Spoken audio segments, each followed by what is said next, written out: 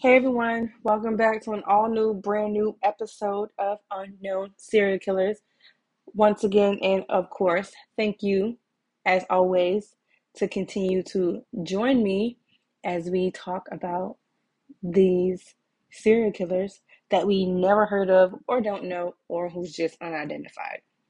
If you had missed any of our latest episodes or any of the seasons, please go back and catch up and do that right now because you don't want to miss any of these because this is where you come to get your serial killer fixed. Of course, viewers' discretion is advised because we're talking about murder, violence, and possible drug use. But of course, we're talking about murder and violence because that's why we're here. Let's just jump right in and talk about Ivan Hill, also known as the 60 Freeway Killer or the South Side Slayer. Ivan Jerome Hill was born on March 30th, 1961 in Los Angeles. Ivan grew up in a socially disadvantaged environment, his father being aggressive towards his wife and children. On Christmas in 1968, Hill's father shot his mother in the face with a .22 caliber rifle and was sent to prison. Despite the serious injury, Hill's mother survived and later divorced his father. Ivan ended up acting as a caregiver to his siblings by the time he was 10. So this had to happen when he was very young. And this is the kind of upbringing he had. So, I mean, you can just tell this is all he knew. Hill spent his teens in Pacoma, attending Pacoma High School. During his school years, Ivan was involved in sports, being elected team captain of the school football team. Most of his acquaintances from those years spoke very positively of him. In 1978, a year before graduation, Hill became addicted to drugs and lost interest in studying. Suffering from financial difficulties, Hill began leading a criminal lifestyle in early 1979, committing several thefts. So once he get on drugs, it's just like downhill from there. In January 1978, Hill, along with accomplices, committed several robberies. On January 23rd, 17-year-old Hill and his accomplice, 18-year-old Vincent Myers, robbed a liquor store in Glendora, during which Myers killed one store employee and severely wounded another. For his crime, Vincent Myers was sentenced to life imprisonment with no chance of parole. As a minor, Hill was found guilty of complicity in murder, but he received a short sentence due to cooperating in the investigation. During his detention, Hill graduated from high school, receiving his high school diploma. He later studied at one of the local colleges, after which he received parole and was released in the mid 1980s. After his release, Hill spent a lot of time in San Gabriel Valley, constantly changing his place of residence. He worked as a day laborer, storekeeper, and forklift driver at various times. In the late 1980s, he was rearrested for theft and convicted. Hill was released again in February 1993. Having problems with employment, he was engaged in low-skilled labor and soon returned to his criminal lifestyle. In 1993, he committed several additional robberies. He was arrested in early 1994, convicted, and sentenced to 10 years.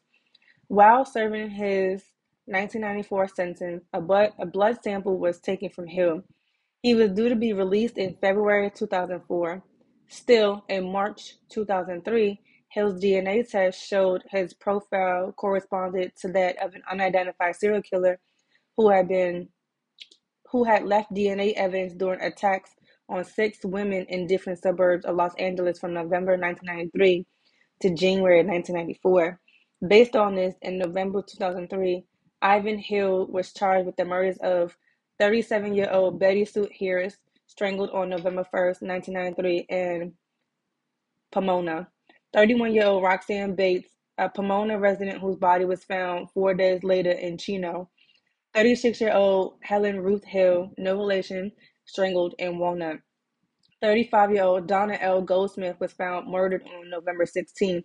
34-year-old Cheryl Sayers was found strangled on December 30th, 1993, in the vicinity of Pomona. and 33-year-old Deborah Brown, whose body was found on January 12, 1994 in Ontario. The trial of Ivan Hill opened in October 2006. His lawyers tried to get an indulgence for him because of Ivan had been abused as a child, arguing this ultimately led to mental, emotional, and behavioral problems. Hill himself claimed that the murders occurred while he was in an unwell state of mind, characterized by complete confusion and uncontrolled impulsive actions. So when you go to court, they don't care about any of that. They really don't care. They just care about getting the person who killed all these people and just throwing them in jail and either giving them life without the possibility of parole or the death penalty. Like, they don't care about any of this. He can sit there and throw himself in the mercy of the court and they'll still just won't even blink an eye, bat an eyelash, nothing. So it really didn't matter for him to do that. Hill stated this resulted from a depressive disorder that he developed in September 1993 due to a fallout with his girlfriend, his dismissal from work, and his drug addiction.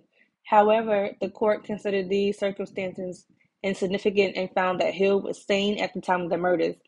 He was convicted of 6 murders and received the death penalty on March 21st, 2007. In late 2008, based on the results of another DNA test, the investigation connected Hill with 2 more murders. In May 2009, at a new trial, Ivan Hill was charged with and pleaded guilty to the murder of 35-year-old Lorna Reed, strangled on February 11th in San Dimas, and the murder of 23-year-old Rhonda Jackson, killed on February 27th, 1987, in Tacoma. The court sentenced him to an additional life term without parole. As of November 2019, the 58-year-old Hill is still alive and awaiting execution on San Quentin State Prison's death row. So there you have it. I mean, it started off really good. He had a bright future ahead of him, despite the fact that his dad was allegedly beating on him. That's what he says, and apparently the court didn't believe that, but I feel like that was the case. He shot his mother in the face with a rifle. So if he's sitting here and he did that, there's no telling what he did to his kids. And do I kind of feel bad? Sometimes when I do these stories, some of the stories make me do feel kind of bad for them, but other times it don't. And in this situation, he was just led down the wrong path. He started out great. He almost graduated high school, but then he needed money, so he did stuff to get quick cash. And this is literally how it always ends. They start up robbing, and then the robbery gone wrong, and then somebody dies, and then it just goes on from there. So, with that being said, thank you guys for tuning in and listening to this crazy nightmare of a story. Please tune in next week for our next unknown serial killer, and we'll get into the mind of them. Like I always tell you guys, please be careful who you talk to. You never know who they killed. See you guys next week.